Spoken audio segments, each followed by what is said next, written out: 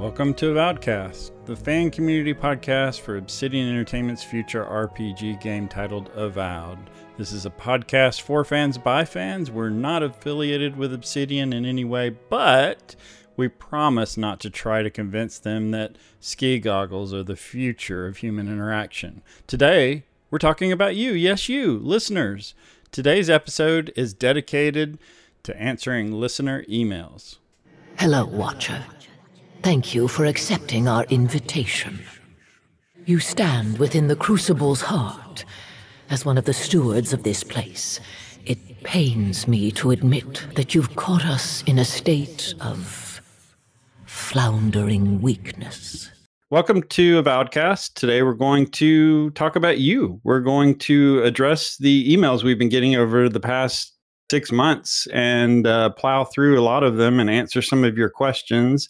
Some things that the listeners have been asking for a little while that we haven't been able to address.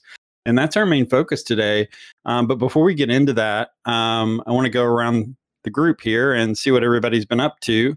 Gingerino, why don't you start us off? What have you been up to? You know what I've been playing. Come on. It's The Legend of Zelda. Oh, nice. I'm just like everyone else in the gaming world right now. I got my hands on Tears of the Kingdom. I have to really stop myself from saying Tears of the Kingdom because of a personal joke at work. So I've just been playing that since it came out, and I love it. It's been so much fun. I cannot believe the freedom that Nintendo has given the players with the powers you have in that game. And the things that I've seen people make already is hilarious. Yeah, how many hours are you into it? Oh, I'm only, I don't know, maybe a few hours, maybe several hours at this point, but I'm very far away from finishing the game. I did get to the first main temple, the first main dungeon. I've done that already, but that's just the first part. So but I've been having a lot of fun just dicking around, because you can attach any movable object in the game to any other movable object in the game. You can just attach them at will. Wow. Yeah, and then there are some objects that shoot fire. There are some that have wheels. There's a rocket that you can make, and it's just unprecedented freedom on Nintendo's part that they've given the player. I saw a TikTok of this dude who made a rocket that, I swear, if space exists in this world, it shot it into space. It just went off the map. I don't know where it landed, but they made a multi-tiered rocket that would launch different canisters at different times. It was insane.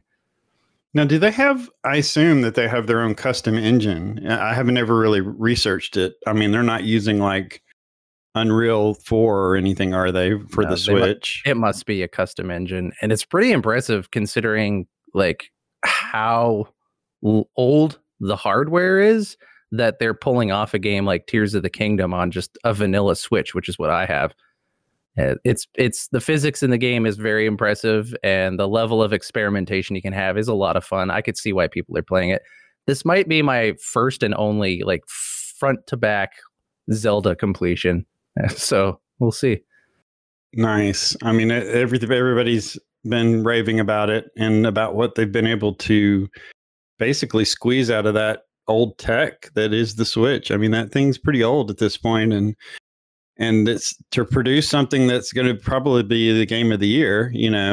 That's pretty incredible. I mean, and another thing it does is it kind of restores our faith in game development, because it's so good. Yeah, everybody's been leaning on the pandemic crutch for so long. Oh, it's the pandemic, we just couldn't do a good job. And then here comes this game, which was obviously developed throughout the pandemic, and it's amazing. So hopefully that can start kicking the crutch out from some of those people, and they can stop using that as an excuse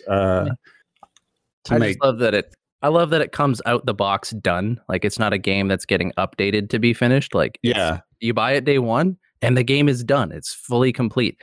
And I love having a game return to that. And I love the open world design. I mean, I know everyone knows that from Breath of the Wild, but I feel like if Ubisoft took this kind of design, they could have a lot of success. Because when you open up a game in a Ubisoft map, it's just dotted with icons of things that you have to go to.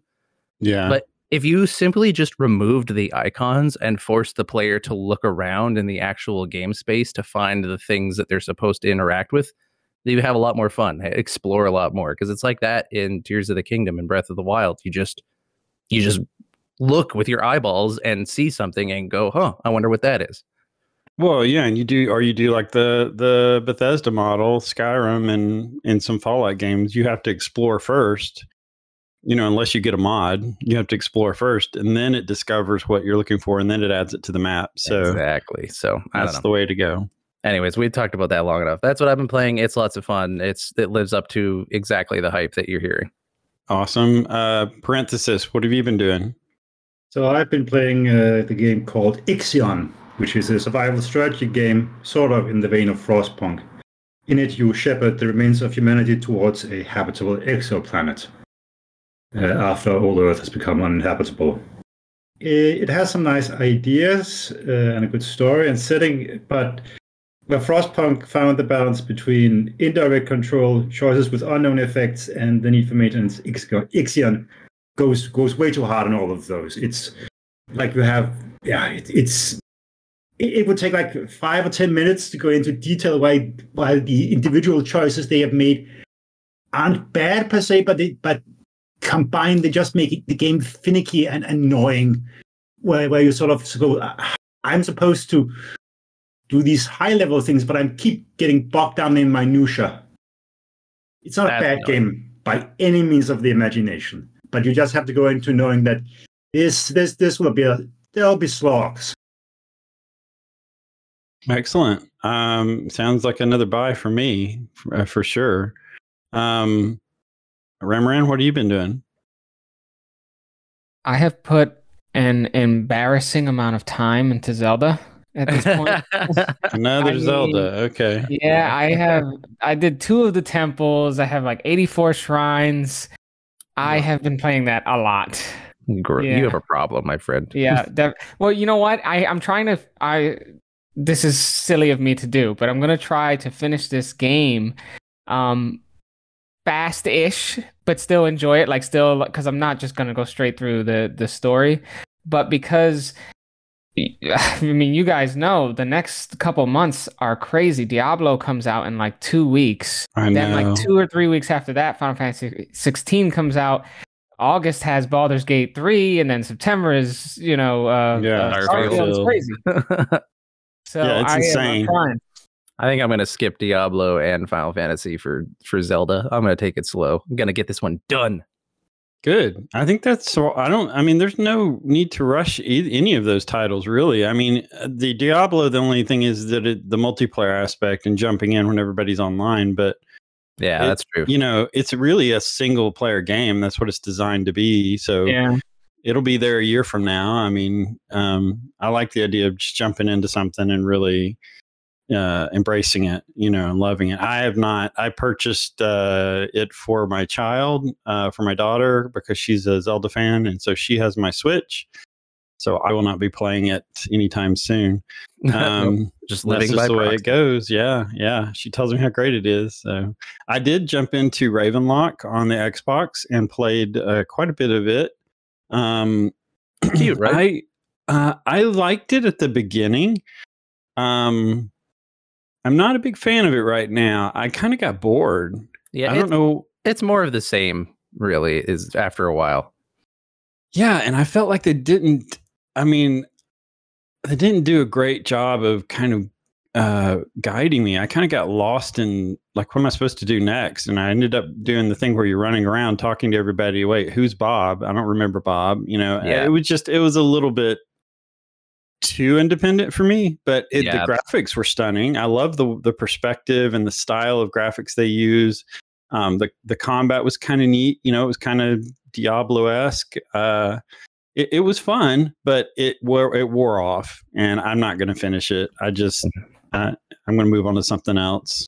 So I'll probably hit Diablo when it comes out. So we'll see. We'll see about that. Yeah, Ravenlock is good for achievement hunting, but as far as a gaming experience, it's good that it's only or 4 hours long.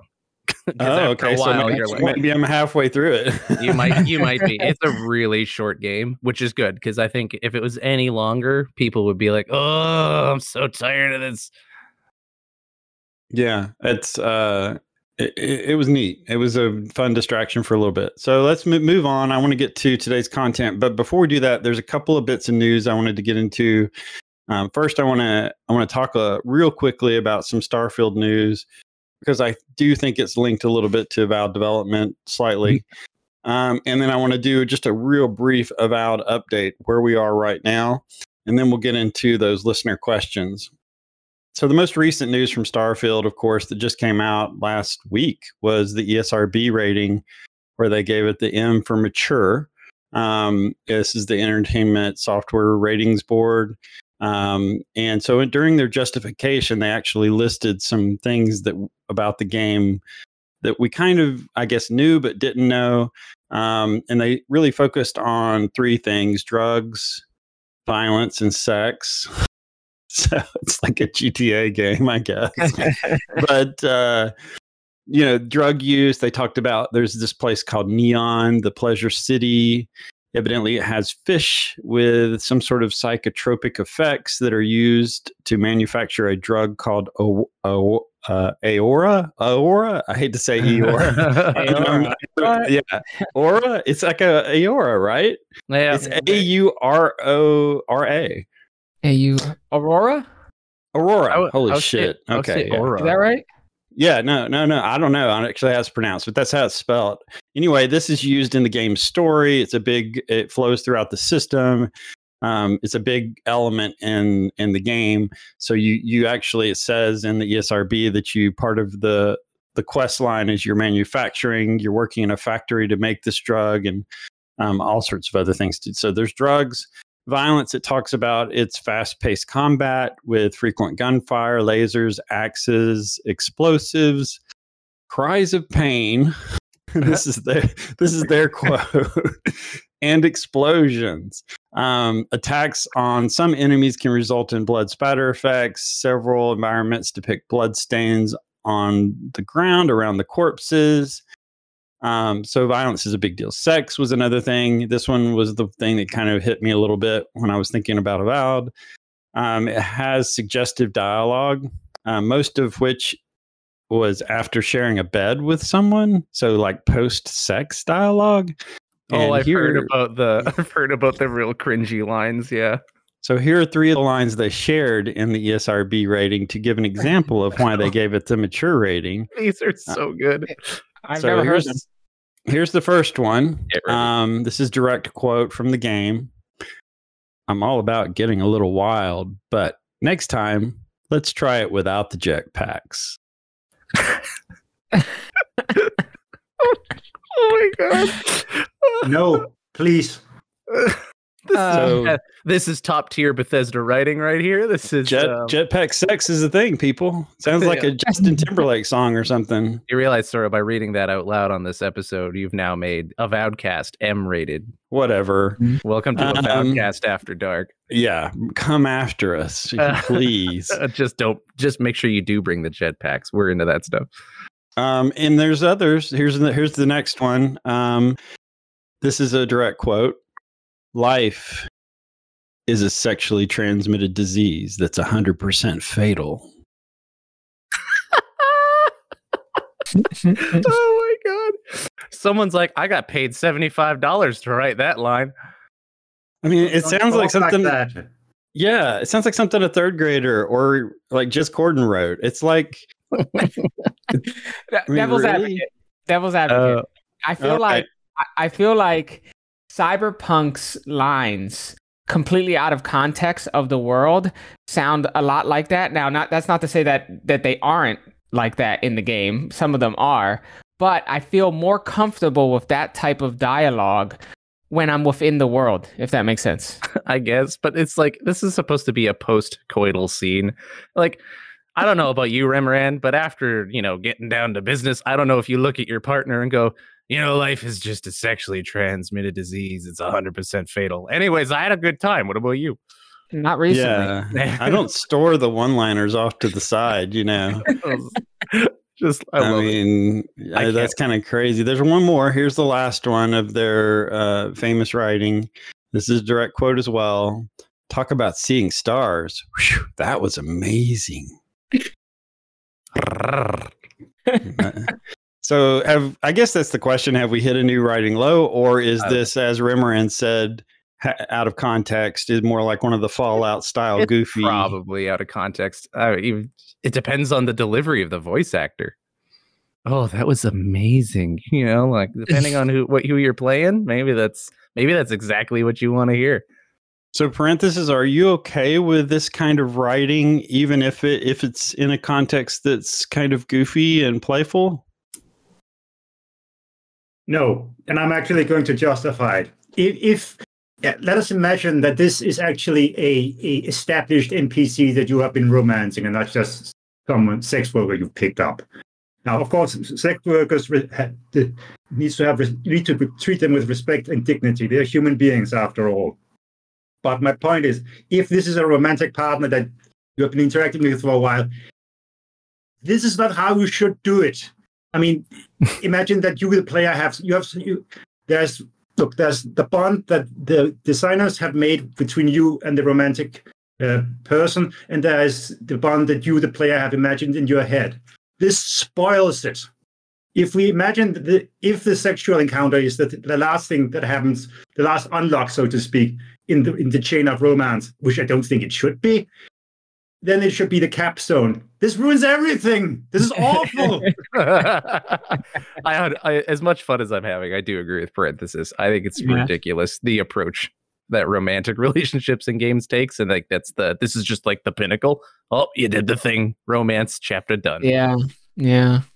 I mean, it cheapens it, really. It cheapens the effort you put into, kind of what parenthesis was saying, the effort you put into it, this culmination, or you know, I hate to use the word climax or whatever, but you're this point where you've reached this if it isn't just a sex worker, then even still, it's just this romantic connection, and it does kind of cheapen it for a quick laugh, which I don't know. I can see it go either way. I can see the argument either way. I personally. These are just the lines that are considered suggestive. That was the point of the ESRB rating. Like there could be other romantic lines or like post-sex lines that we're just not getting because it wasn't too suggestive for the rating. We don't know. Yeah, I mean, you could. I mean, I don't know. You could argue that Fallout was in a way kind of similar. You know, I mean, there were dialogue in that. Dialogue in that was not astounding, not Obsidian level. So yeah. I mean, it was an action game, which is kind of what I'm leaning towards, is that, you know, Starfield, as much of an RPG as it's going to be, is really sounds like it's leaning more towards the action. But what are we to know? I mean, Bethesda is a story company as well. So who knows? We just have a smidgen here. There's a couple of other facts that were revealed. These were from PC Gamer. That will have more hairstyles than in the Fallout games. Starfield. Oh, this one's interesting. Starfield Steam update removes the Russian language support. That's weird. No idea what the reason for that is, but I don't know. Anyway, so no Russian language support for the game.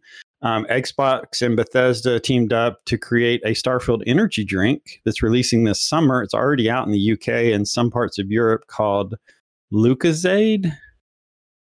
I don't know if I pronounced that right. I guess it's supposed to be like lemonade, but Lucozade. You cannot fly ships in the planet atmosphere, just in space. You basically push a button and it's animated. We kind of heard about that. Another Starfield thing is that this summer we should expect an official Starfield song with singing. All right, and give me what do you think it is? What do you think? Starfield. Going to the stars. I'm picturing 007, one of those openings. Yeah, having sex with jetpacks on. All that good stuff, you know, the Ed Sheeran kind of style, I'm sure.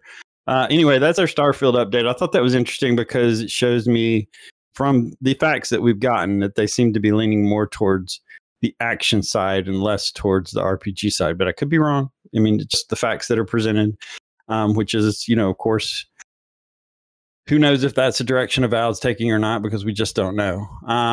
So Avowed so far, I want to give it I'm going to run through these really fast. These are things we already know for people who may be just starting to listen, and we have picked up our listeners quite a bit. So if you're just listening, these are kind of some of the things that have been happening since 2020. So we got the trailer, which was the official release from Obsidian in 2020 that gives quite a few teaser images, which we've talked about ad nauseum. You can go back and listen to our discussion specifically about the trailer to see, what images in the trailer and what we think they refer to. We have the leak from Sponger, which came out shortly after the trailer on Reset Era and in July of 2020. This was the listing that kind of briefly mentioned things like it's a fully open world, set in the living lands, real-time weather, has mod support. You have companions like in PoE. You have game bosses, 2 large cities with a lot of smaller ones, a story involving a fight against an incoming threat of tyranny, which is kind of independent from PoE's story. And it mentions that it had been in development for 2 years. So development had started in 2018. Again, these are rumors from a post in a Reddit style internet site. So take them as they are. Who knows where it came from? And it's quite possible that it could just be a bozo sitting at his computer in his grandma's basement or something. Who knows? The next thing we got was Jason Scheer, who's a reporter who used to work for Kotaku, but now works for Bloomberg News. He tweeted in very early 2021. I don't remember when it came out when he tweeted this. But he basically said Avowed has gone through some reboots and changes. They've changed directors. Wouldn't expect to play it for a while. I'm pretty sure this came out right before the 2021 showcase, but Obsidian fought back at that and said, no, it is not a reboot.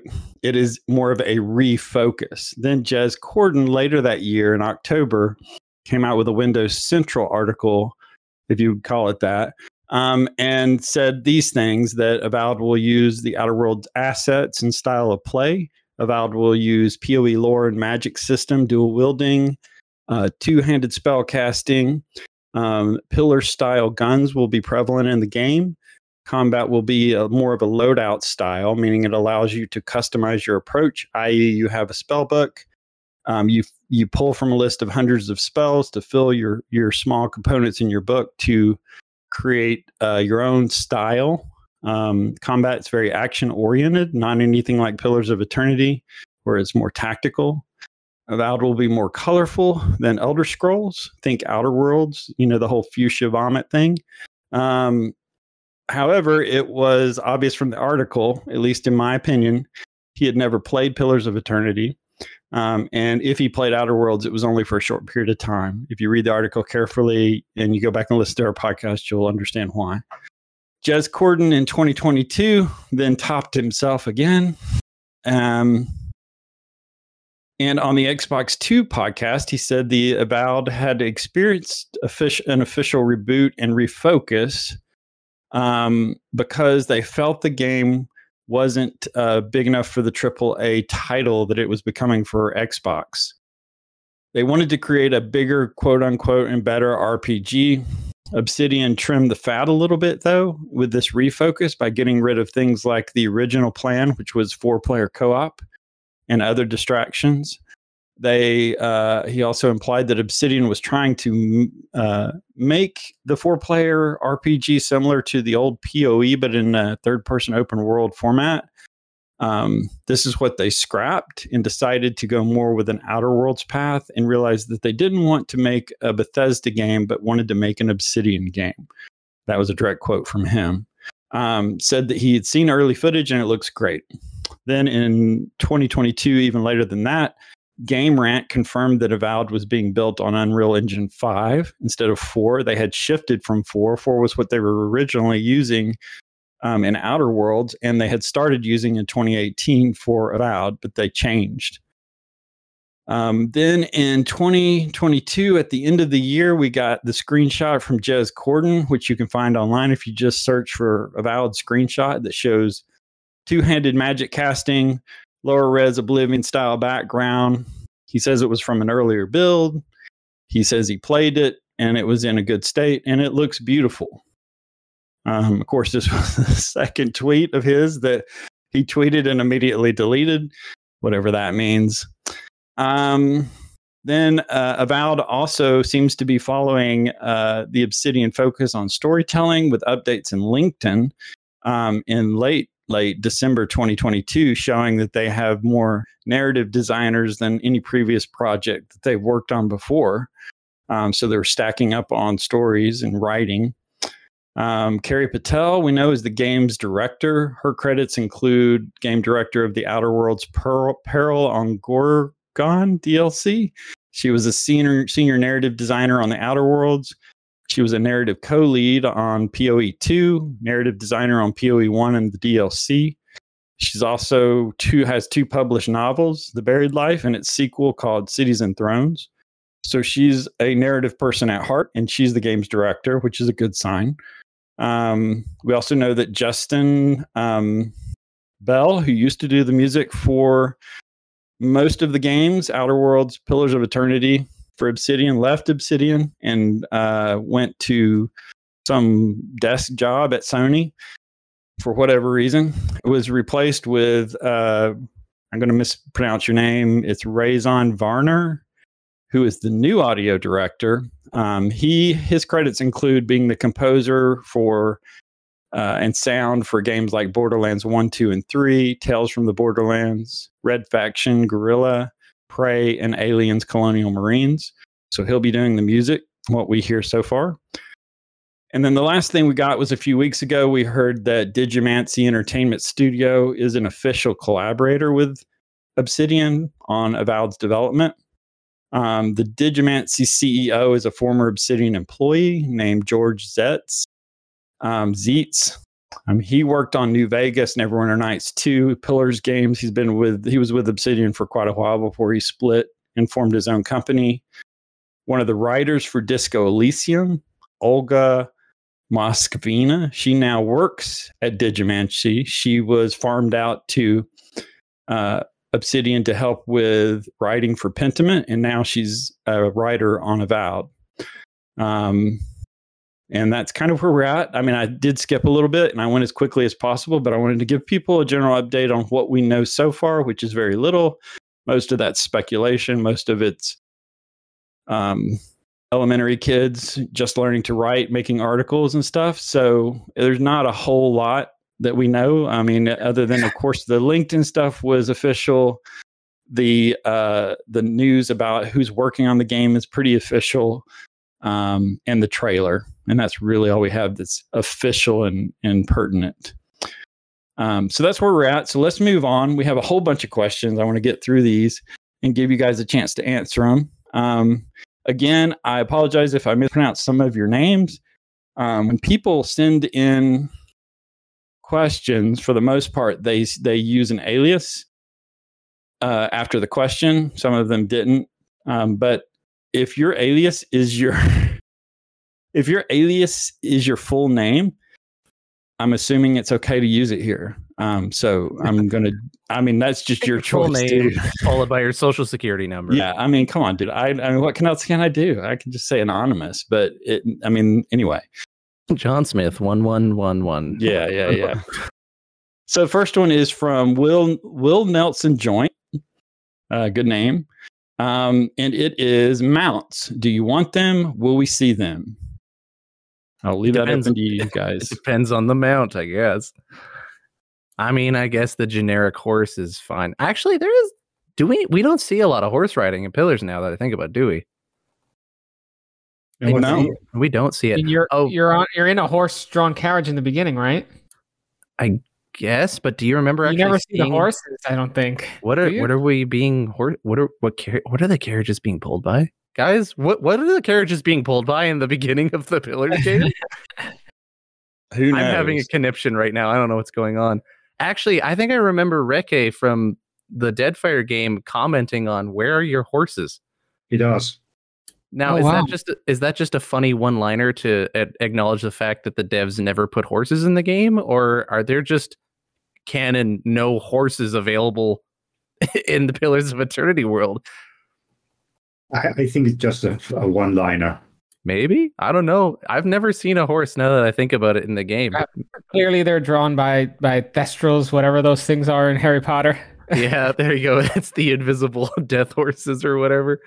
I mean, it is a fantasy world. They could say that there's no horses in the world. That's completely possible. There's got to be horses. There's got to be horses. I'm looking this up. You guys just banter for a while. Well, because I mean, number one, most open world games that I know of for the past 20 years have incorporated that as a way of quicker travel. If they do keep it out and they say it's for lore reasons, I'm highly suspect on that. I think that's sus. I think that you just didn't want to develop it. I think there will be mounts. I think horse will be a definite mount. Now, as far as other mounts, looking at the Eora bestiary, okay, there's horses in the game. I just looked it up. I don't know why I didn't think there was, but I'm like, I can't remember. Because it doesn't stand out because it's not really, it's not part of the gameplay. It's not. Yeah. So, I mean, there are horses in the intro of Pillars of Eternity 1, but they're shoved in this corner. They're all dark gray horses, and the background is the dark gray rocks of the ruins. So, but you can get a horse as a pet.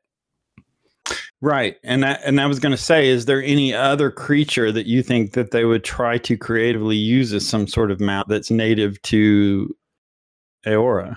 Stalgar. Yeah. Okay. Oh, they totally would. They come on. The Air-Glanfoth. Yeah, they totally do that. They're like the like cat-like, almost lion-like things. Right. It's like fantasy saber-toothed tiger, essentially. Right, like panther. Yeah, that kind of. Yeah, that would be kind of interesting. I agree with that. Any others that you can think of? I mean, maybe a dragon. I highly doubt it, though. I hope not. Like a drake or something. Yeah, it doesn't fit with the lore. I mean, you're not going to tame. This isn't Skyrim. I mean, let's not go that path. And beetles. Oh, giant beetles. Hell yeah. I'll do that. That's from Morrowind. You're right. It is from Morrowind. Yeah. And make them ride it like a skateboard. Don't make them mount it like that. Oh my gosh. That sounds like something you'd find in Grounded. So who knows? I hope there are mounts, and I hope that it's tied to a decision that you make on what options you have. I don't want my character to be able to mount anything. I want to have to become like leader of the Air-Glanfoth before I can ride a damn beetle. Yeah, and I want it to be acquired. I agree with you. I think a mount should be something you earn. I don't think it should just be given to you or that you can just go and buy it at a stable. I think you have to develop something or go on a quest or don't make it so easy to get. It should add flavor to the character build and the narrative that you're building with your role play. Like, it shouldn't just be, oh, I got a horse. Oh, I got a Stalgar. It should be like, no, you have this thing because you aligned with this faction. So that's what you get. You know, right. I mean, I guess they could have theft, like you could steal a horse in Oblivion, and in Skyrim you could steal a horse, but I don't know. But why would you do that when you can just go to your faction and be like, I'll take one new beetle, please? Yeah. Thank you. With wings. Yeah. I feel like they should make it expensive if you can buy a horse. Yeah, I'd love for it to be like I don't know. I'm thinking like in D&D, right? The first like 3 or 4 levels is very, very difficult. And then the thing, once you get a certain like level, the things that were easy, like traveling, is trivial. And I feel like it should be like that in all video games. I feel like travel should be difficult in the beginning, and then it should be trivial once you get enough money to be able to purchase it. That way it feels like, oh, I remember when I was just walking from A to B. Well, think about you walk from city to city. Yeah. Adorable. I actually played a Skyrim like that. One of my playthroughs tried to play it full walking, and I eventually broke down and did fast travel. But my brother plays all open world games, no fast travel. He goes, he walks. I don't have that kind of time anymore. I wish I did. He's bonkers. He's crazy. He has 2 kids and he still does this. I don't understand how he. I admire the dedication, and it does help with immersion. One of the things that I liked about the original World of Warcraft, the vanilla version, before they started selling shit all over the place on the store, was that you had to get to level 40 before you could get a horse. And you had to, it was not easy. You had to pay for training. You had to get a certain book. You had to break the horse's spirit before you could But ride it was such an accomplishment that, and it was slow. It was the first horse you get is still slow. It's faster than you were. It wasn't until you got to level 60 where you doubled your run speed, I believe. They actually they had a skill for horse riding. Yeah, they used to have skills for reading too. I don't know if you remember that. Like, I mean, it was crazy the stuff you had to ramp up skill wise. But I like what you're saying, Rimran. I like the fact that it's not really gatekeeping. It's you have to put in some effort. Progression. Yeah, it's a game progression. You want the player to work hard at the beginning of the game and then feel powerful later, you know? So the next one is similar. I put them together because they're kind of similar. And we have talked about this one a little bit before, but I'll let you respond. Username OB3267P says... it's probably from some sci-fi movie that I don't know. How do you want Avowed to handle fast travel? Should there even be any fast travel? That kind of goes back to what we were talking about before. So that's his question. I think yes, eventually you have to have it. Now, whether it's kind of like Gina Guarino said, where you can't just immediately fast travel someplace unless you've explored it, which I think is probably the proper way to handle it. And how would you see them handle it story-wise? Fast travel and Eora, Adra pillars or something like that. Yeah, or it could even just be time delay. Like, oh, you choose to travel here, and then 6 hours pass. It depends on the size of the map, because like if there's one thing that I enjoyed, and I know this is a completely different game, but it shows that you don't need fast travel all the time. Playing the game Grounded.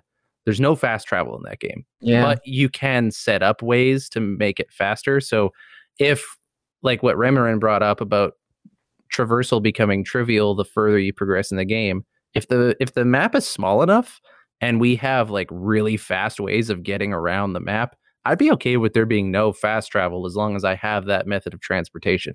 But if the map is too big, then you're just wasting player time by making them walk. So I'm not sure. Yeah, I mean, I know they'll find a way to do it story-wise. Parenthesis, what do you think about that? Do you think they should even have fast travel at all? If the map is big enough, yes. Just, as the others said, just to unlock it tier by tier, that now you have a faster way of traveling. Oh, now you're high enough, now you have access to, say, the Adra teleport network or whatever, or just or just use a game abstraction. The old ATN. There's no point in wasting our time. The ATN, I love it. They're going to steal that from you. You need to copyright that. Nah, they can have it. I don't care. You have to wear some special glove and then touch the stone. I mean, I don't know. I mean, whatever. I did an episode on teleportation. It is possible, but they have not figured that crap out yet in the world. So they figured a lot of stuff out. You would think they would figure that out, right? Yeah. It's getting God-related accidents. Although that was one of my favorite parts. We did discuss that last time. I don't know. They'll probably just do. I imagine they'll do like with what Skyrim does. Oop, sorry. You've been to this city before? Cool. Just click on the city on the map, and now you're there. Right. Which whatever that works, right? Like it doesn't have to be a big fancy reason. It could just be you walk there. I think they're gonna. I think the company Obsidian in general. I mean, I don't know now that I think about Outer Worlds, but anyway, I think in general they want to make it make sense. So I would hope it's not just going to be open the map and click on the city. I would think at the very least you would have to do like find a wagon like outside of a city, and kind of like they did in Skyrim. I don't know, like that kind of makes sense. Like if I'm wandering around in a certain area and then my character thought to himself, hey, you know what, I'd like to go to the capital city, then instead of making me the player walk to the city from in the middle of nowhere, why not just click on the icon from in the middle of nowhere? I feel like if they do, I feel like they can do something like how Outer Worlds does, like supernova difficulty, where there are like it limits fast travel options for those who want that. Like I would choose that day one. I think if I think inside Supernova difficulty, you can only fast travel to your ship. And I can't remember exactly how it works, but I did remember enjoying that little twist. It was a great way to approach the game because it makes you think like, how am I gonna do this next quest with what I have? It's immersion. I think that's what the trade-off is with fast travel. You lose immersion, but you gain like efficiency. And I feel like if they have from the start, because Skyrim, for example, didn't have that survival mode where there's no fast travel in the start. They only added it as like I think a purchasable mod. But I've played Skyrim with that, maybe my 5th playthrough or something, and it is incredible. It is incredibly immersive. And I feel like having that option from the beginning would be really great if they did it for Avowed.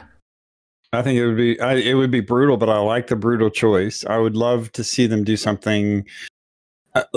I would love to see them sway away from making the game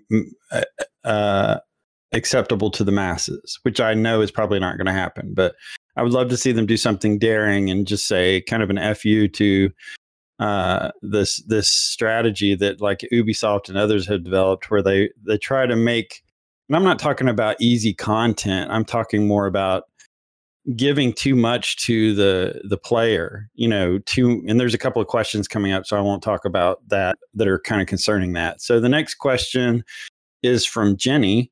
I kind of paired these up so they kind of make sense, and this one is talking about maps, and Jenny asks, I really like the Diablo style overlay maps, but some games ask you to switch to another screen.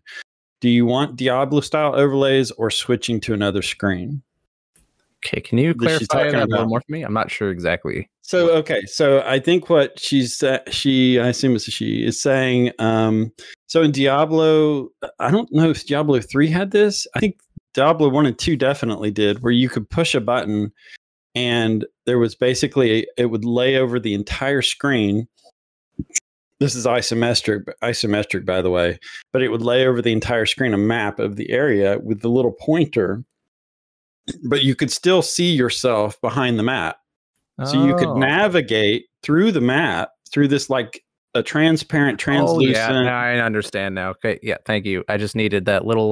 Needed that one little neuron to wake up in my brain, and now I got it. Versus like the Skyrim model, where you have to switch to another screen in the menu system to see your map. I mean, yeah, you have the mini map, but this is talking about full game map. Full game map. I mean, I did like the way Skyrim handled it. Like it was a live simulated overview of the actual area you were in. That was cool. I don't like the regular maps unless they do like what did you have any of you guys played Tchia? No. Have any of you heard of this? Okay, they do something with maps that I fucking love so much, and I hope to God Avowed does it. Can you spell it? Tchia. It's a cute little game. It's what is it? It's basically honoring the New Caledonian culture. I see. I looked it up. Yeah, it looks really cool. It is a very cool, cute little explorative game. They have this one interesting mechanic where you can inhabit objects. You could just like inhabit anything. So you can inhabit a rock, a frog, a wagon, whatever. And so your soul just is in it and you can move around. You can also launch yourself halfway across the map. Anyways, I'm getting distracted. One thing that they do with the map, and this is great, and it didn't backfire, is when you open the map, there's no icon of like where you are. It's just like a little girl reading an actual paper map. So you have to look at the map and then you have to look at the surrounding world to kind of figure out where you are. I've seen games do that too. Yeah. You can press a button and it'll give you like a rough estimate of where you are if you're really having trouble. So it's like her hands physically are lifting up the map on the screen, right? I don't think that part is there, but the idea that you have to actually interact with the map like a tool rather than it just doing all the work for you. You actually have to find you have to look at the map and then you have to look around at the world. And I really liked that. I thought it was a cool way of navigating. I don't know. I have mixed feelings about that. I think that, we do kind of have hints that the game is already going to be moddable at launch. That was one of the leaks, quote unquote. But I think that's also something that a modding community could do if you wanted that Diablo style overlay. My guess is they will not do that Probably because not. it interferes with the graphics on the screen. I don't think I've ever seen that style open world, first person, third person, either way. I've never seen them do it that way. I mean, there's probably you know who does that now? So, the newer World of Warcraft, right? You know, before when you pressed M, the map would just go over the entire screen. Now it's like a smaller map, almost like a window opens up with the map, and it's solid. But when you start walking, I think it goes like a little bit translucent, so you can see through the map, so you can see yourself walking. Oh, that's a clever way to do it. I think that's how it works. I haven't played it in a while, but I'm pretty sure. Wow, that's cool. Like a middle ground. Something innovative, something different. I think just, I like it. I definitely don't want them to give me too much. Style where you're actually holding a paper map in your hands, and then you have to hold a trigger button to pull it in front of your face. So it does technically overlay on you in front of you, like it blocks the screen from being able to see like where your character is. But you're holding an actual map that you have to bring up to your face to look at. Yeah. I kind of like that. That might work.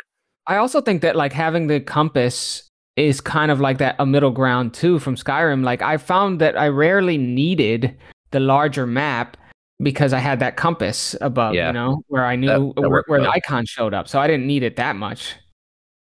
Yeah, this next question deals with maps a little bit.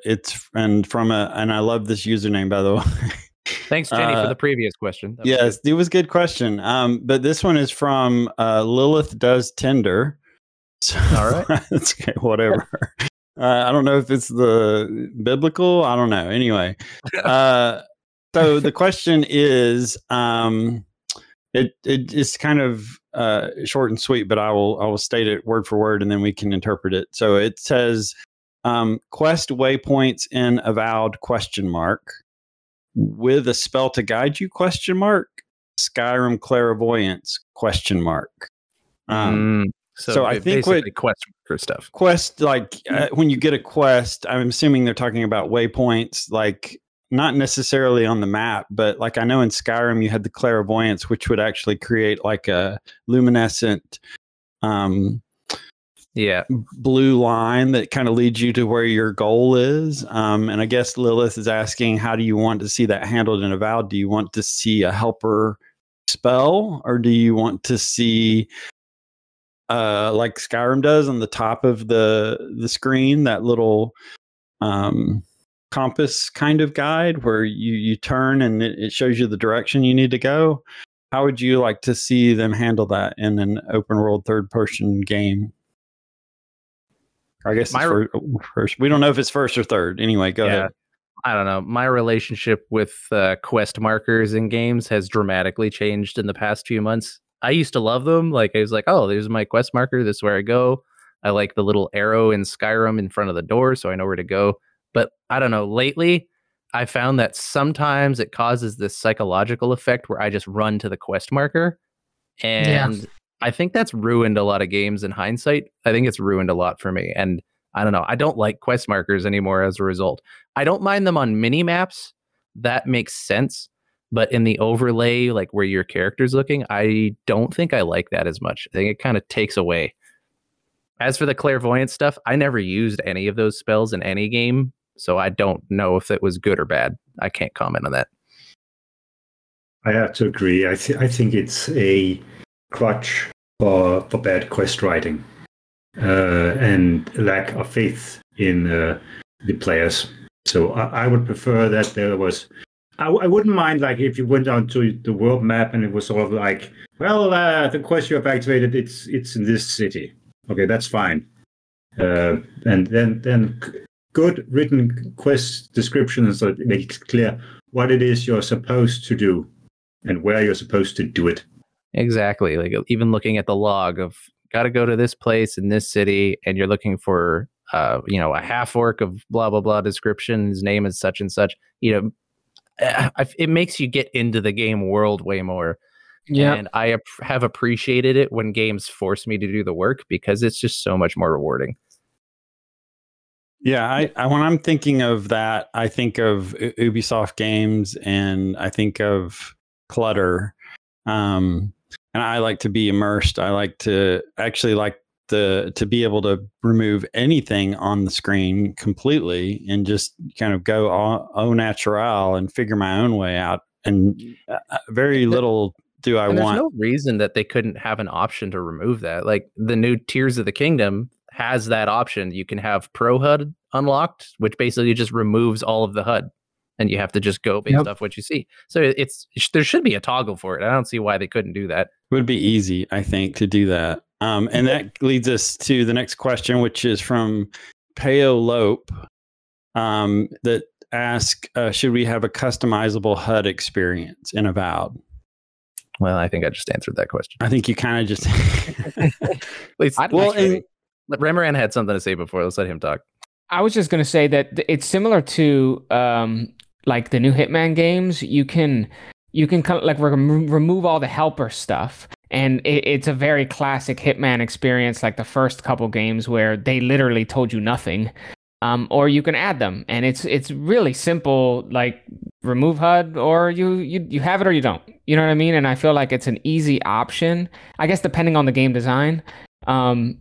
If the quests are written well enough that they'll be able to tell you where to go. You know what I mean? Yeah. Yeah, I'm wondering if this is also referring to little things like you kind of referred to this, Ramaran, with the updates they've done for World of Warcraft, where World of Warcraft has really gone into customizable HUDs where it didn't used to be this way, but it is now this way, where you can pull out different elements, move them around the screen in their own small windows, and then lock them in again and make them smaller and bigger and kind of really fully customize that experience. That's what I thought when I read this comment. I say, you know what? My problem with these types of games is that they're designed to remove as much of the HUD as possible. And I guess since it's moddable, you can have, other people do that. But I feel like for me, and ever since like Skyrim or games like that, I would like as little HUD as possible in front of me. Yeah, because it's just a better experience. But at the same time, you do need to relay information to the players so that their experience is also more fluid. It's a weird balance, and I don't see why adding a custom option to like remove certain parts would be bad. I don't see why that would be a bad thing. Give the player that control. Like, what's the worst that's going to happen? Yeah, I agree. I like less. Less is more for me too. And I don't know. I would rather them to spend their programming time and their time on the game and less worrying about things that can be done in a modding environment for sure. Next one is from White Noise. White Noise refers to a quote from Josh Sawyer and says, Josh Sawyer, after Pentiment was interviewed, and said, quote unquote, smaller teams and smaller projects will be the future of the industry for most developers. White Noise goes on to write quite a bit. And then I think the gist of what the next paragraph is saying is, what does this mean for Obsidian and Avowed if one of their lead developers feels like the best projects come from smaller teams? Well, that means nothing for Avowed, because Avowed, A, does not involve Josh Sawyer, and B, it's been launched and scoped a long while ago. So that's the answer to that. Avowed will be what the people who started Avowed and continued Avowed will want it to be. For future projects, well, we've all heard that the game development costs and ballooned, and so have the teams and the amount of time you need to make them. So I fully understand why Josh Sawyer feels that after having worked on a smaller project, that this is the way forward, because it's simply not as painful as these enormous juggernauts that game industry tries to put out all the time. Well, and you can put out multiple things. Like they released Grounded 1.0, and then just a couple months later they had Pentiment. Both were big hits. So if you have a huge staff, but you're able to just put, a dozen or so onto little projects or even medium projects, just more games out the gate. I'm also curious about the context of what he was saying. I don't know the interview. Yeah, like, there's a lot of context missing. Does he mean like just a small team exactly like how Pentiment was, or does he mean like a small core team with like support studios helping with the big work for like the big AAA stuff? Do you know what I mean? Yeah, I have no idea. I mean, he says it was a Pentiment release post interview, and so I'm assuming what he's trying to get to is that Josh, who's a big part of that company, and has this philosophy that smaller teams and smaller projects are the future of gaming. And I don't disagree with him. I mean, I think he sought that. I think he sought that out after. I mean, he asked for that, right? I mean, he pushed for Pentiment. He wanted a small team. He didn't want 100 plus employees. But I would also argue it suits the game as well. You can't have a smaller team making an Ubisoft game. It just can't happen. So no, it kind of has to fit the game. The game has to fit the development team. I guess he could also be saying that it's going to be easier for people to publish smaller games, and bigger games are harder to make now than ever before. I think there's also credit to the idea that big games will get less and less popular. Because, I mean, look at the recent releases in the last few years. Games are coming out, or they're getting delayed because they're not done, and then they're releasing in this half-baked state. I think people are getting tired of it. But also, there's more games available to everyone all the time, and everyone's also more busy. And also, a large core group of the gaming world audience are now mums and dads with full-time jobs, and so playing a 100-hour game isn't as easy. So I feel like smaller to medium games are going to become more popular, and the small teams are good for that. You don't need 100 people to develop Grounded. Yeah, I kind of side with what Parenthesis originally said. I mean, I kind of feel like I don't think he's as involved as people think he is. I think he's like he plays it, he gives comments and feedback, but I think this is Kerry Patel's baby, and I think that I don't know. I just feel like it. No, total respect to your question, but I just feel like it's maybe the context can't be transferred to Avowed. It just doesn't fit. Avowed's already on its trajectory. So yeah, whatever it's currently in is what it is. Sorry, Parenthesis was going to say something. We interrupted. I'm sorry. Go ahead. Thank you. My point is that there's actually also a historical point because a historical context, because back in the noughties, the 2000s after 2010, I mean, mid-level studios and mid-level budget games existed. It was not just small indie games and big AAA. The mid-budget range existed. That went away because it became economically unfeasible. Now we're seeing these things come again, and I think it's in this context that Josh Sawyer is talking. He's saying, well, this space is now appearing again. There is now a place in the ecosystem. People are willing to pay for them, people are willing to finance them, people are willing to make them, and the tools are here. 100% agree with what you said. I think it's a great observation how the industry is maybe shifted a little bit, and how it's getting harder to fit into one of those, and they're kind of splitting into the small games and the big games. That totally makes sense. The next questions, I'm going to combine a couple of them. So there's one from a user called M Gamble. There's another one from someone called Wen. And they both kind of relate to the same thing. So I'm going to read both questions, one right after the other, and then we can kind of comment on what you think about the questions. So M Gamble says, would you support a shared auction house within a solo experience? And Wen says, what about microtransactions? Would you even be okay with them just for cosmetics? And I think they kind of interrelate because they're talking about some sort of, I don't even know what he means by shared auction house, but anybody want to jump in on those? No, don't do it. That sounds awful. Yeah. As much as I've always been on the bandwagon of like, if you want to pay money for cosmetic stuff, go ahead. That's a big deal. But I think in recent years, I've come to learn as well, and I think a lot of other gamers can recognize this, that when you include microtransactions or an in-game store, it shoehorns an entire psychological effect, and it also shoehorns I guess different ways of approaching a game. Like it affects the way you approach the game, your immersion, what you're thinking about. And I think that a lot of those ideas ruin the game. It turns it into something else that's flashy and just, I don't know. I'm not a fan of this stuff in gaming. I think there's certain ones it works for, like Fall Guys, that makes sense.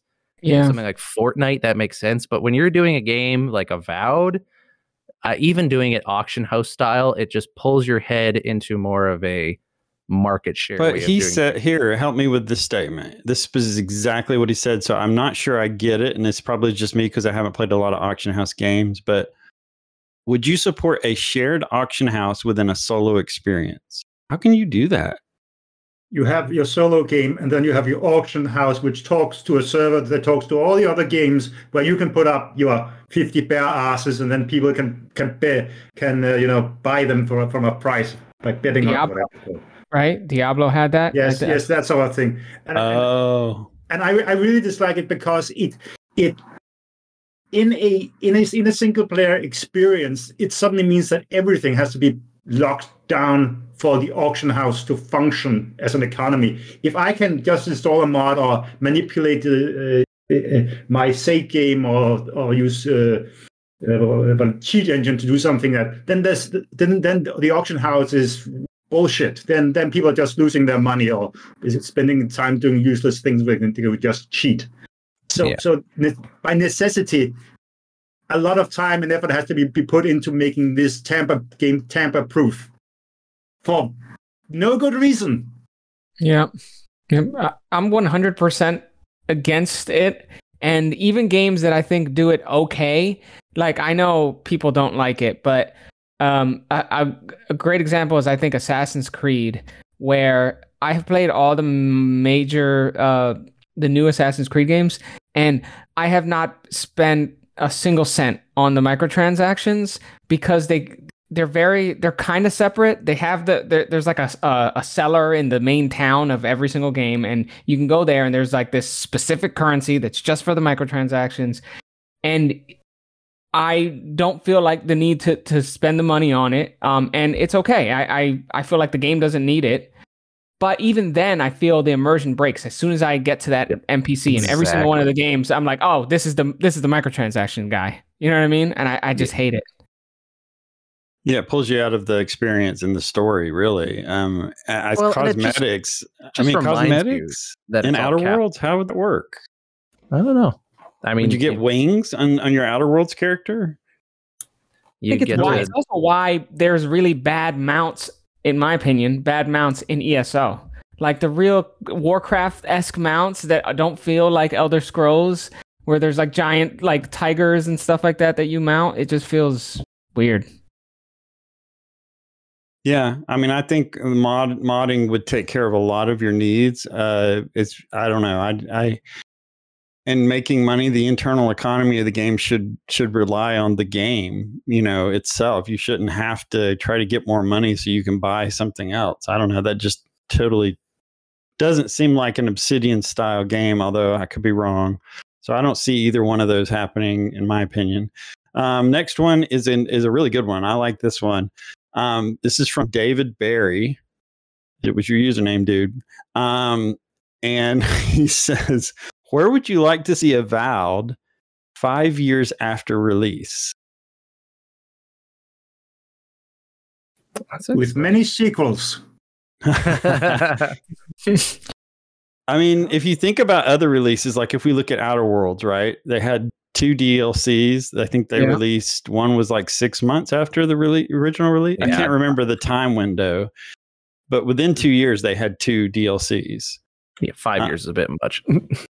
I mean, but I'm just curious. That's an interesting choice of 5 years. Is he thinking more of like Skyrim-esque? Are we going to get the Avowed HD Plus, or what are you talking? Are you talking about content, or are you reception, or something like that? I mean, like I feel like what you talked about with DLCs got me excited because I haven't been thinking about DLCs because I've been thinking about the game, but like I loved both of Outer Worlds DLCs, and I like can imagine a DLC with with another landmask, kind of like the big Elder Scrolls DLCs that come out. Oh, that would be great, I think. Well, I would argue that some of the Pillars DLCs are better than some of the game content. Oh yeah, yeah. White March 1 and 2. Absolutely, yes, yeah. Incredible. I mean, I don't know. I think you invest in content. I would like to see them invest in content. That's all I want is more content. Maybe expand geographically, maybe jump forward a few years. I don't know how you want to do it. I think that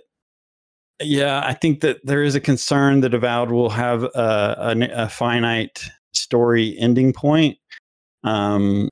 Which we've talked about before. I'm not a huge fan of, which means that you reach the end of the story and the game ends and you're done. That just makes me sick to my stomach to think about, but I get it. I understand that. So that would not be good for a 5 years after release. That would be Avowed is done when Avowed is done. They might release DLC to add to that, which is fine. But if they're trying to create a living, breathing world like a Skyrim-esque kind of thing, where even after you finish the main story, you're still living in that world, I could see them do a lot in 5 years. I could see them just really, and I could also see the community do a lot in 5 years, not just the company. I could really see the community jump into this game and just, go hog wild. Which they also did with Bethesda games before, So I don't know. I see it thriving. I see it a heavy community input into the game. I see it surviving and being popular after 5 years. That'll probably be after 5 years after it released. We'll probably be a year away from the next Elder Scrolls, so we still won't have an Elder Scrolls by then. I don't know. So 5 years is a long time. Like 5 years ago is when Deadfire came out. It's like, are we still playing Deadfire today? I mean, a lot of us are, and it's a fun game to get into because it's got replayability value. Yeah, it's a different game though.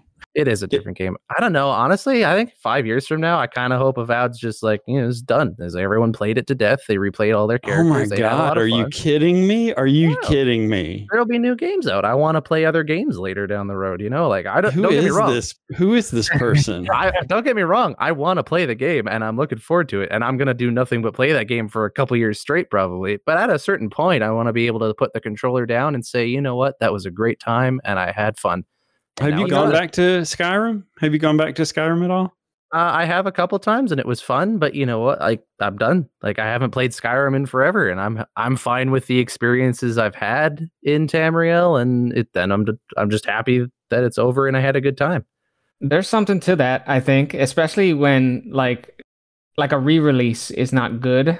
Like a great example is Spacer's Choice. Oh my God! Did you pay for that? Did you pay for that? And I put a ticket in to Private Division asking like, hey, is there going to be another patch? Because the latest patch, like they added FSR2. Anyway, I don't even want to get into it. It's terrible. That's a whole other thing. I don't want that for Avowed. I feel like if there's like I don't know, the Adra Special Edition or something like that, if it's bad, then you shouldn't do it at all. So there is something to being done with something and just leaving it as is.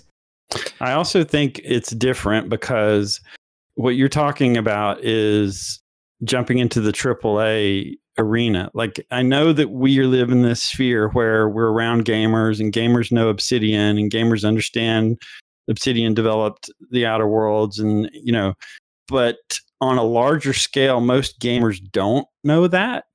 They buy and play games, or the parents buy the games for the kids, so you're creating you're not just creating a game, you're creating a franchise. Fallout would be an example.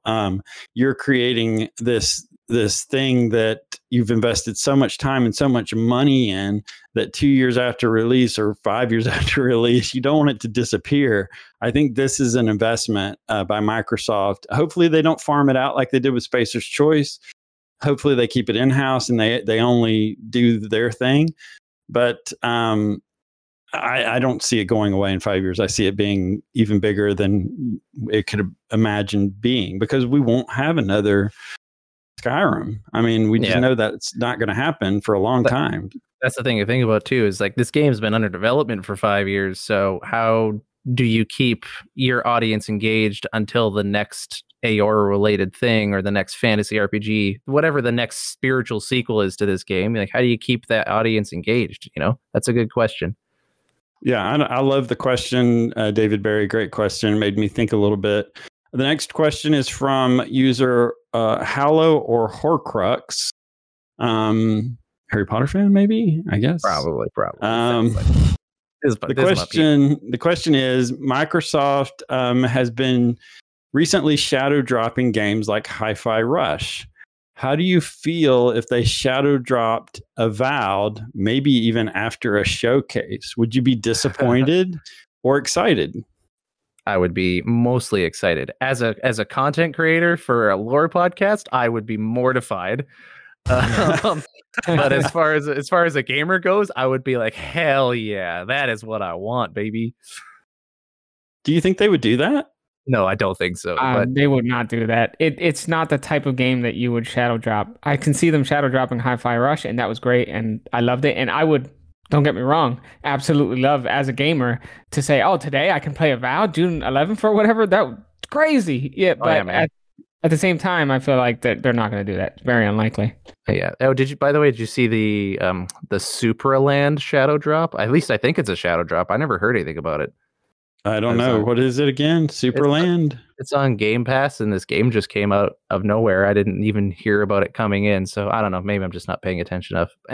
Yeah, I agree with Rimmerand. I don't think they'll shadow drop Avowed. That's too big.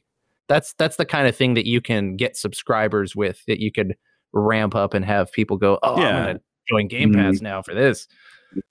No, I think that the model is not that way. They didn't do that with Redfall, or maybe they should have, but they didn't do that with Redfall. They're not doing that with now that might be true. They might not shadow drop it the day of, but could you see them doing something like, hey, welcome to the Xbox Game Showcase. You know that game Avowed you're looking forward to? 2 months away. Something like that. I think so, but they've invested so much time and money. They need to build up. The marketing machine needs to build up. That's part of the curse of being silent for so long. And their only spokesperson that they've entrusted all of their news to is a guy with a 6th grade education. So I mean, that's what you're doing. I mean, that's your spokesperson. And so they need time to build up to I would say 6 months. I would say that probably next year at the showcase we'll get a date, and it'll probably be in late November, probably that makes right before sense. Christmas. Yeah, it'll be somewhere around there next year. And that would be my guess. Parenthesis, what do you think? Do you think do they need marketing time, or would you like the big surprise? I think they need marketing time, and I would really like marketing time. I mean, I'm on a podcast for this game, so if it was up to me, I would make it kind of a small event. Just get some role-playing nerds to play it, announce some celebrity voice actors, do some things, show some special physical editions with tchotchkes, that sort of thing. I mean, fly out the host on the Avowedcast to play a great idea. Fantastic idea. I got a suitcase. I'm good. I can do it. I'll be there. My Avowed suitcase, always ready to go. Yeah, I keep it packed in the closet. So bring it on, Obsidian. I know you're listening. By the way, I want the big surprise. I want them to tell me that it's right around the corner as a gamer. No, you don't. Like I said, you're a different person. I don't know what happened to the Gingerino from the past, but no, I don't know who. He's dead. He's dead and gone. You're an alien. I'm a new man now. I don't know. But as you know, doing the lore podcast, I desperately hope they don't do it. But it's a mixed bag. I think there's other implications to announcing a date at least 6 months out, and that is that you're basically placing a marker on the calendar, and so that affects other studios and other releases as well. So I should have been clear. I don't want them to say it's coming out today. I want them to say, here's the release date, and I want that release date to be surprisingly close. Okay, but gotcha. not like next week. I'd like them to say, hey, we're announcing this in the summertime. It's coming out this holiday season. That to me is ideal. They've abandoned what they did last year. They've already said they're never doing that again with the showcase last year where they said in the next 6 months, and then like half the games didn't release. So I'm glad they learned their lesson. It's good to see a company to learn from their mistakes. I'm just good. That's all I'm going to say. Okay, next one is from Demon Borg, who wrote, how heavy will Obsidian lean into using guns in a fantasy world? Will guns in an open world adventure make it just another shooter like Outer Worlds? I would jump in and say I would challenge your characterization of Outer Worlds a little bit there.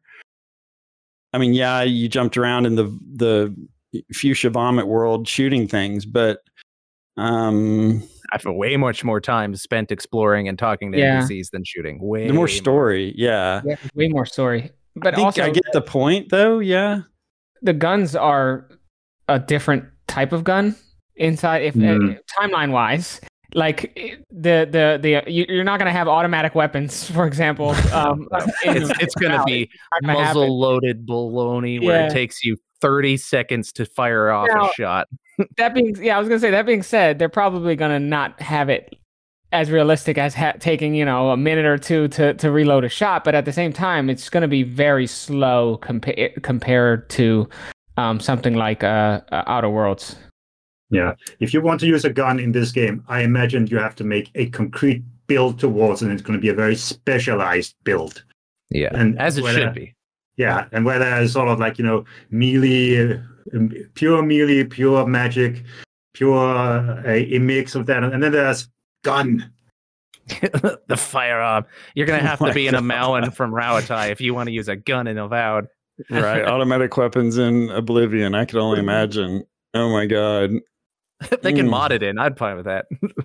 Yeah, the mods will take care of that for you, Demon Borg. So I think where you're leaning with the question, if I'm correct, is that you're concerned that because guns were part of the lore and Pillars of Eternity, and they are part of the world, that this might become a shooter more than it becomes an RPG. And I think you're okay. I think you're in good hands with one of the key things Obsidian. About a shooter game is the fast-paced nature of a shooter game, and the firearms in this fantasy world are slow as balls, and so it doesn't even align with the philosophy of that game design. So I wouldn't worry about it even a little bit.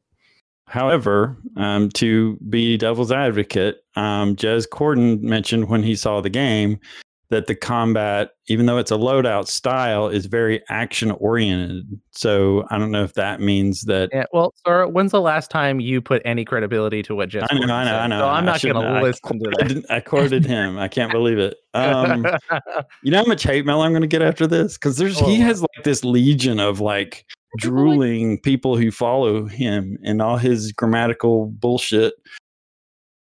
Anyway, moving on. Next one. I'm got to be careful how I say this username. Maybe I'll spell it. Balls 69. His question. Now I'm going to spell the name. ASHCLOTH.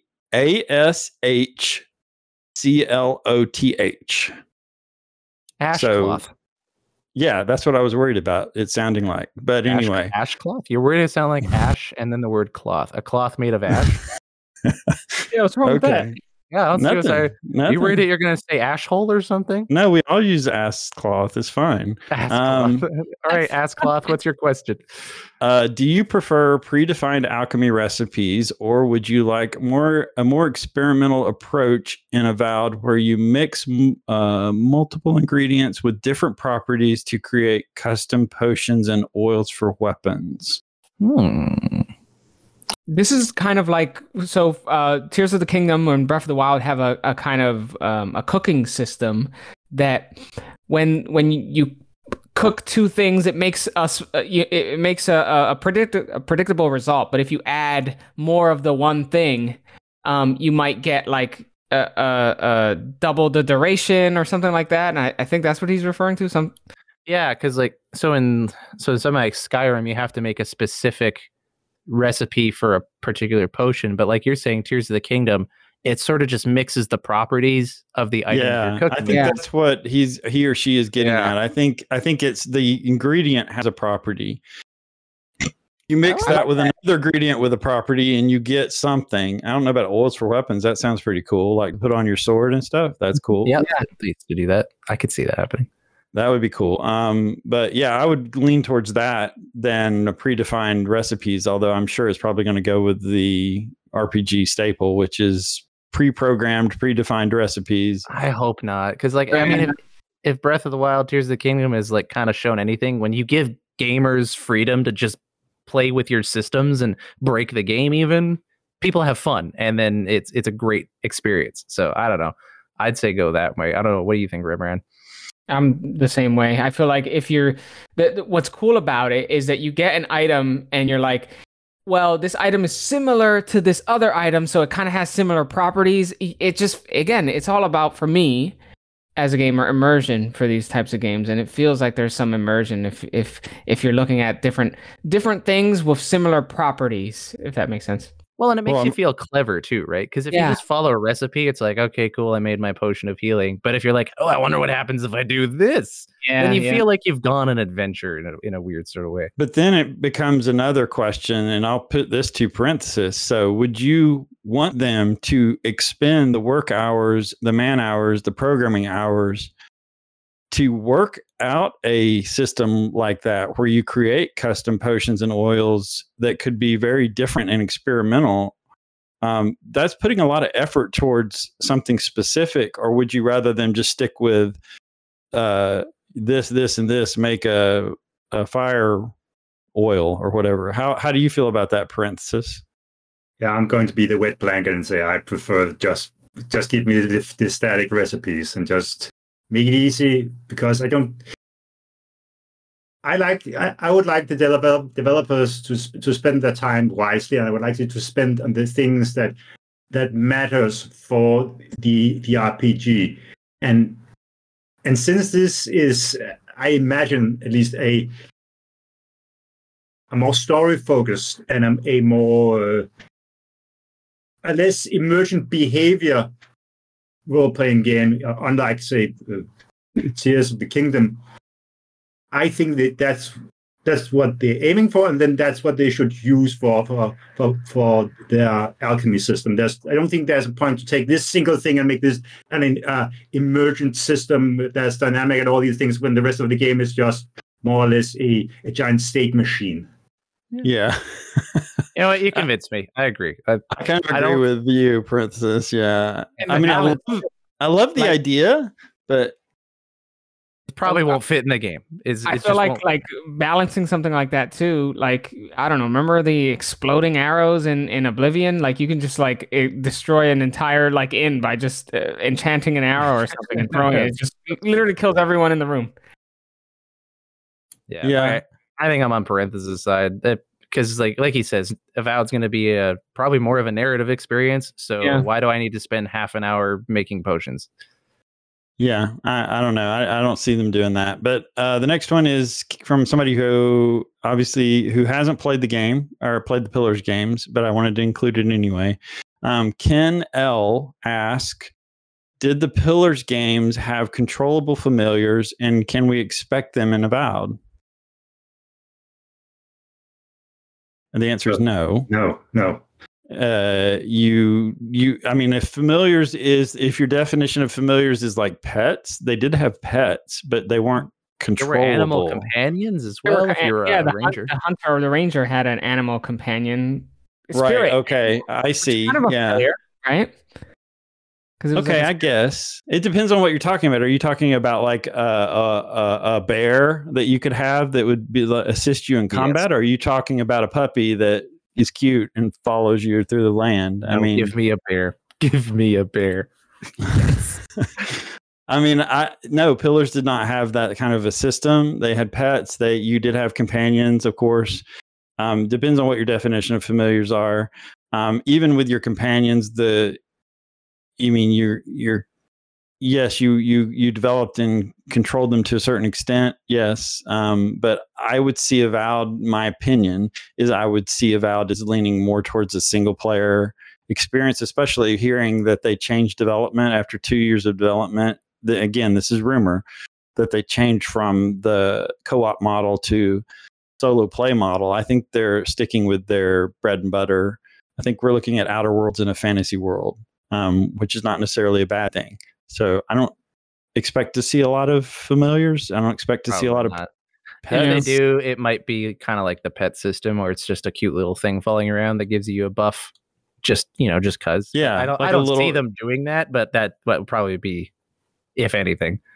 That's true. They did give buffs. So you could have like a bunny that gives you a speed buff or something. There you go. A little bunny. I want a little parrot on my shoulder. Yeah, that's right. This one's a good question right here. I will direct this one towards our lore podcast developer in the room. Parenthesis. Yeah. This is from Katie Likes Ponies. Good name.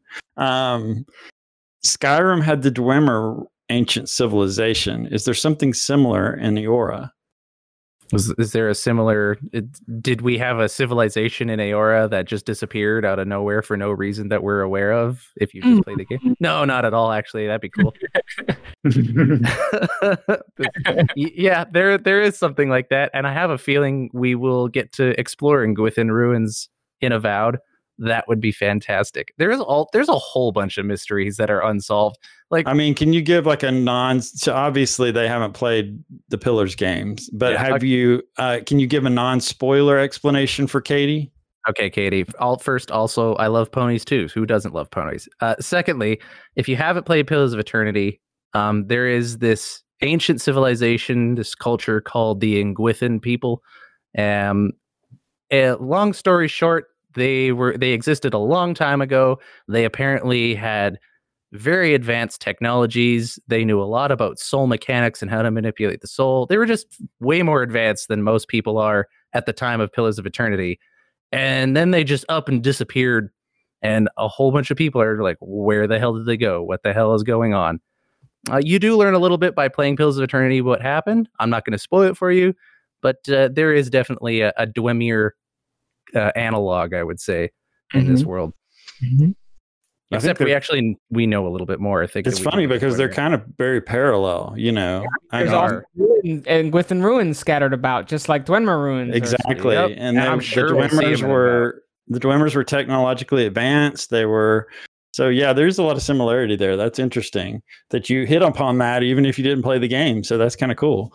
The next one is from Avery. This is a quick, easy question. Will Avowed have crossplay between PC and Xbox? And can I play it on the cloud like I play ESO? Yes, all of that. I would say yes to every one. Yeah, freaking hope so. It's gonna be, and I'm gonna enjoy that. I do that all the time with all of my games. I have, my Logitech G Cloud where I play games on the cloud. I have my PC, have my Xbox, and I switch between them, and saves, go with me. Yeah, I'm getting the ROG Ally in a couple months or next month. Wow. And that is also gonna do it. So yeah. It better. If Avowed has separate save states for each of those platforms, I'm gonna be pissed. Yeah. Well, I think the Microsoft strategy is play what you want, where you want. Their Play Anywhere campaign. Yeah, that's their philosophy. So I don't think you have anything to worry about there, Avery. This is from KD, who says, is Microsoft's hands-off approach to studios good for Obsidian or bad for Obsidian? I think Obsidian's... They're talking about management, I assume. Yeah. I would say in Obsidian's case, it's good. I think they know what they're doing. They're big boys. They're mature. They can do what they need to do. I think they've proven themselves reliable. But that's just my opinion. I agree. I mean, what are the games that they've released since Microsoft owned them? Pentiment, Grounded, both excellent games. Outer Worlds, Spacer's Choice Edition of Outer Worlds. Well, they didn't do that. That's not them. It's not That's them. not them. I know. So maybe the hands-off approach there would be get Microsoft choose the proper studios to do a new version of a game. But besides that though, like the actual games that Obsidian made are excellent, and in my opinion, at least Grounded and Pentiment are both like 10 out of 10 games for me. I think there has to be a certain level. I think Microsoft has learned its lesson. I mean, I would hope to God they've learned their lesson after something like what happened with Redfall. I mean, we all know that just a basic QA person playing that game would have said something. Hey, dudes, this is not good. There's all sorts of problems here. But I guess, and then, Phil Spencer coming out and kind of burning himself with that great games don't make great consoles comment. I mean, so I think they're in a state of chaos right now. And I think that I think that maybe what KD is referencing is that leaning towards, or maybe not, but kind of they've been hands off for so long. They've gotten burned so much by it that they're now probably saying we need to have people there, like living in the studio with these people. With certain studios, like I think you got to pick and choose which ones. Don't just make it a universal declaration. All right, every one of our studios are going to have a weekly check-in and make sure you're meeting our. I think it's just okay. You know what? Depending on the game and the scope of the game or how experimental it is, we'll be a little or less involved. So how many AAA games are we talking about? Let's think about it. So Microsoft, they're not going to have that many AAA games coming out. They're going to have a steady flow. We know that, but they're not going to have that many. So why don't you just make it a deal, Phil? You play the damn game before it releases. Make that. It's not going to be that you have to play a lot of games. I mean, we saw you're playing Pillars. So, I mean, right? Don't you think that makes sense? It's not like they're releasing like 30, 20, heck, even 10 AAA games in the next 6 months. They're not. They're releasing maybe 3. So that's what I think they should do. That's how you do your hands-on. You let a gamer who is Phil Spencer step away, play the game for a little bit, and then he knows pretty quickly. And like Redfall is a good example. Within the first hour of playing that game, something's off. So I mean, cut scenes that are that are hand drawn and not even that well, and half of the NPCs you talk to in the first 20 minutes just mumble. I mean, there are signs when something is off the rails. So I think that's how KD. I think that's how they can be hands on without being too hands on. And I don't think Obsidian needs that, but I do think he should play Avowed before they release it. I think that's just something that they should do. I'm sure he does. Also, KD's name just makes me want mac and cheese real bad. I'm getting hungry. KD for mac and cheese. Help me out with that. Oh, yeah. Sorry. I'm in Canada. Kraft dinner is KD. Oh, okay. Yeah, there we go. Oh, sorry about that. Okay, we have... Go ahead. No, Princess. I was going to ask Parenthesis how he would manage that. I'm actually interested to hear his approach. I think that they should have regular check-ins. I mean, there should be an ongoing line that if there's something if something is burning, please contact us. Otherwise, they should have like monthly or so check-ins. Well, okay, now we're here. Show us the key performance indicators. Show us which milestones you have passed or missed. Let's have a day where we talk about everything. And then when there's something to play, try to play it. Try to have some qualified quality assurance people around. Play it now and again and say, yep, this is good. Or, nope, this is a burning wreck. Please do something. Please sign here, and here. Maybe outsource the quality assurance. Maybe instead of like Obsidian getting the quality assurance players, maybe that's what Microsoft can handle. Maybe you don't have a QA team at the studio. Maybe you have a QA house in that you have like a slew of like 100 QA people, and then Obsidian gives you the game and then you give it to them. I mean, I don't know how it works. Obviously, I'm an idiot, so I have no idea how the We're all idiots. And we're making this show together. I know, but I'm just saying there's a problem. So obviously, but I don't think Obsidian is part of that problem. I think they stand on their own. I think so far they haven't shown us any evidence that they would release a game in that state. So next question, Charlone asks, do you think Avowed will have co-op play? I think we kind of already talked about that, but do you guys want to chime in on that? I doubt it. I doubt that they'll include that. That just doesn't seem like Obsidian's MO, even with the success of Grounded, but Grounded was built for multiplayer. I don't think Avowed will have it. I wouldn't be against it if it was just purely in the have fun with your friends sense, I don't want it to be baked into the core game experience. I like it as an option. I would say, yeah, Francis, go ahead. Sorry. No, I find it very unlikely, and I would find it. I mean, you would have to accommodate it somehow in the structure of the game, and I don't think it would be a suitable game for this.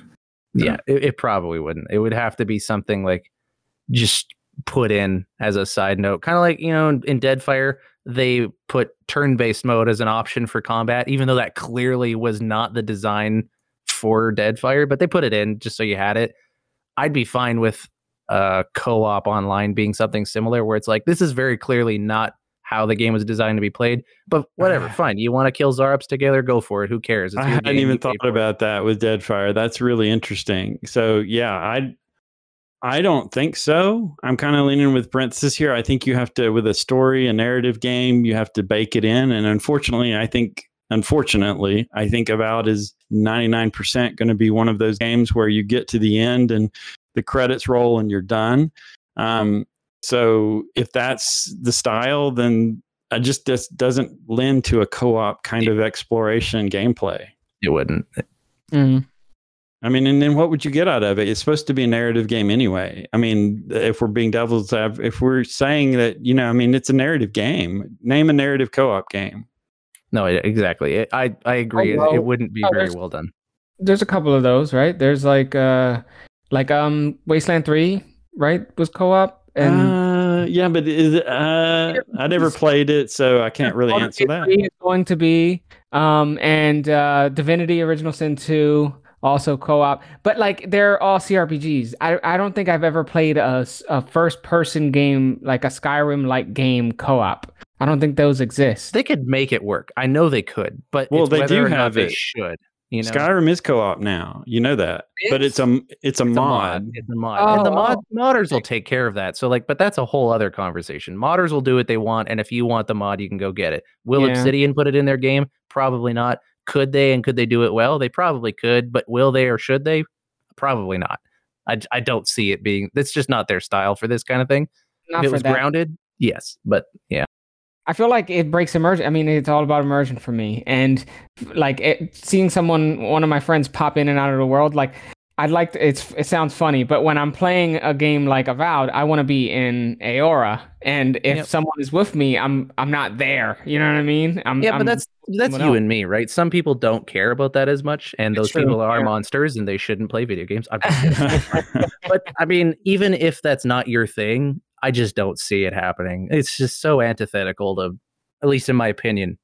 So the only way I would see them try to do something like that, and I don't think they will, but the only way would be like, since we have heard from quote unquote rumors, again, these are not verified information, that there are going to be world bosses, that possibly they might do like a Dead Souls kind of thing where they would let people, if you're having trouble with a boss, you could ask a friend to help you just in that particular contained environment to help fight the big bad. I don't know. That would be one way that they could possibly do it. But as far as following throughout the whole story, I don't see it. Yeah. I don't see it. And we're going to end with the questions there. I got a lot. I think that was over 15, and a lot of those are repeats that we've had a lot of people ask the same question. So appreciate you guys writing in. If you want to continue to write in, it's avowed at gmail.com. Avowedcast at gmail.com. Oh, shit. It is Avowedcast. Avowedcast at gmail.com. And you can follow him on Twitter at Avowedcast. Fuck. Anyway, you're right. Okay. Anyway, I want to end by just bringing everybody's attention to what's coming up. Sunday, June 11th at 10 a.m. Pacific, 1 p.m. Eastern time is the Xbox Game Showcase for 2023. They have specifically said there are quote unquote new surprises and first looks. They have even presented a logo that, in my opinion, leans to an Avowed announcement because of the colors and the way that the embers and everything. I think that's what they're getting to. And Phil Spencer's played Pillars of Eternity recently. Yes, and that's perfect evidence. He's playing PoE. I mean, come on. You know what? Everyone snuff that hopium. Just go for it. What's the worst that happens? Right. Just believe. Anyway, my vote, we'll take all our votes here. My vote is 100%. We're going to see a trailer, maybe a little bit of gameplay. I think at the very least, we'll get a new story trailer. If they don't be pandemonium, dogs and cats living. Gingerino, the new Gingerino. What is your thought? What are we going to see? I've jumped on the fence back and forth. And I think I'm too afraid to make a commitment to say it'll be there because then I'll be disappointed. But okay, gun to my head, I think they will say something. I don't know if it'll be a big thing, but at the very least, I think they'll do a small update. Okay, something. I don't know. I don't want to sniff the hopium. I was just kidding before. What if I like it? All right. Parenthesis. What's your prediction? I think it's more likely than not that we will see a story trailer. I do not expect gameplay. Okay. Oh yeah, no, not gameplay. For God, no. But I mean, just like a teaser, something. I know. This we'll take anything. Remoran, what's your prediction? I have said every single year that this is the year. I'm going to say it again, and broken clock is right twice a day. So hey, hallelujah, brother. I agree. I think that parenthesis is probably the right on the money. It'll be a story trailer of some sort to pique our interest, and that'll be it.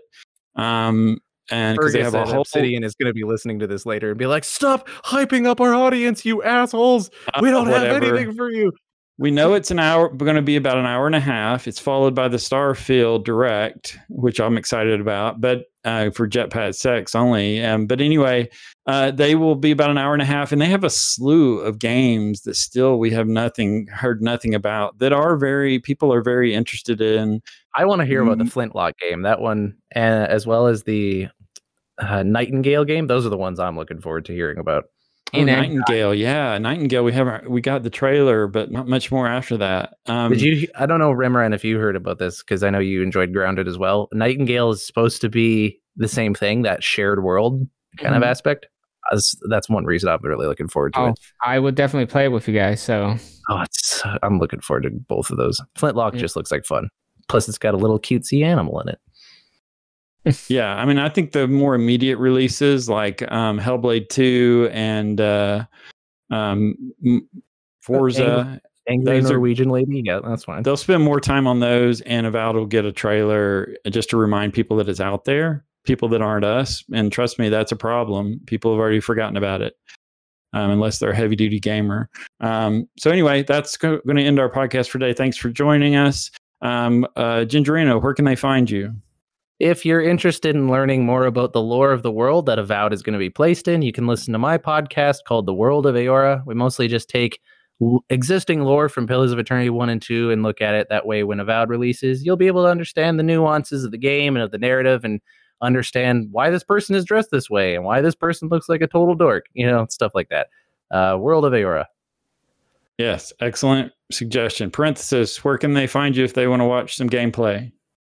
They can find me on Twitch, where I stream regularly. They can find me under the handle Command Objective, and I mostly stream narratively strong games. And if there isn't a voiceover, you will sadly be forced to hear me narrating a whole lot. That's fine. If I could describe parenthesis in a word, it would be #deep. I love it. And Remoran, you are still at Sir Remoran? I'm still at Sir Remoran on Twitter. Excellent. Sounds good. And you know us, we're at Avowedcast on Twitter and avowedcast@gmail.com. You can email us. Thanks for listening and keep gaming. I don't really have a way to end it. I mean, it's so stupid. Keep gaming. What a dork. Anyway. How does it? Go ahead. Later, fuckers. Yeah. I'm going to put that in there. I'm going to keep that in there. Oh, whatever. All right. I said it. It's there. All right. Mature rating. Here we come. We already talked about Jetpack Sex. Like, come on. How much better does it get? Believe what you will. I deny it.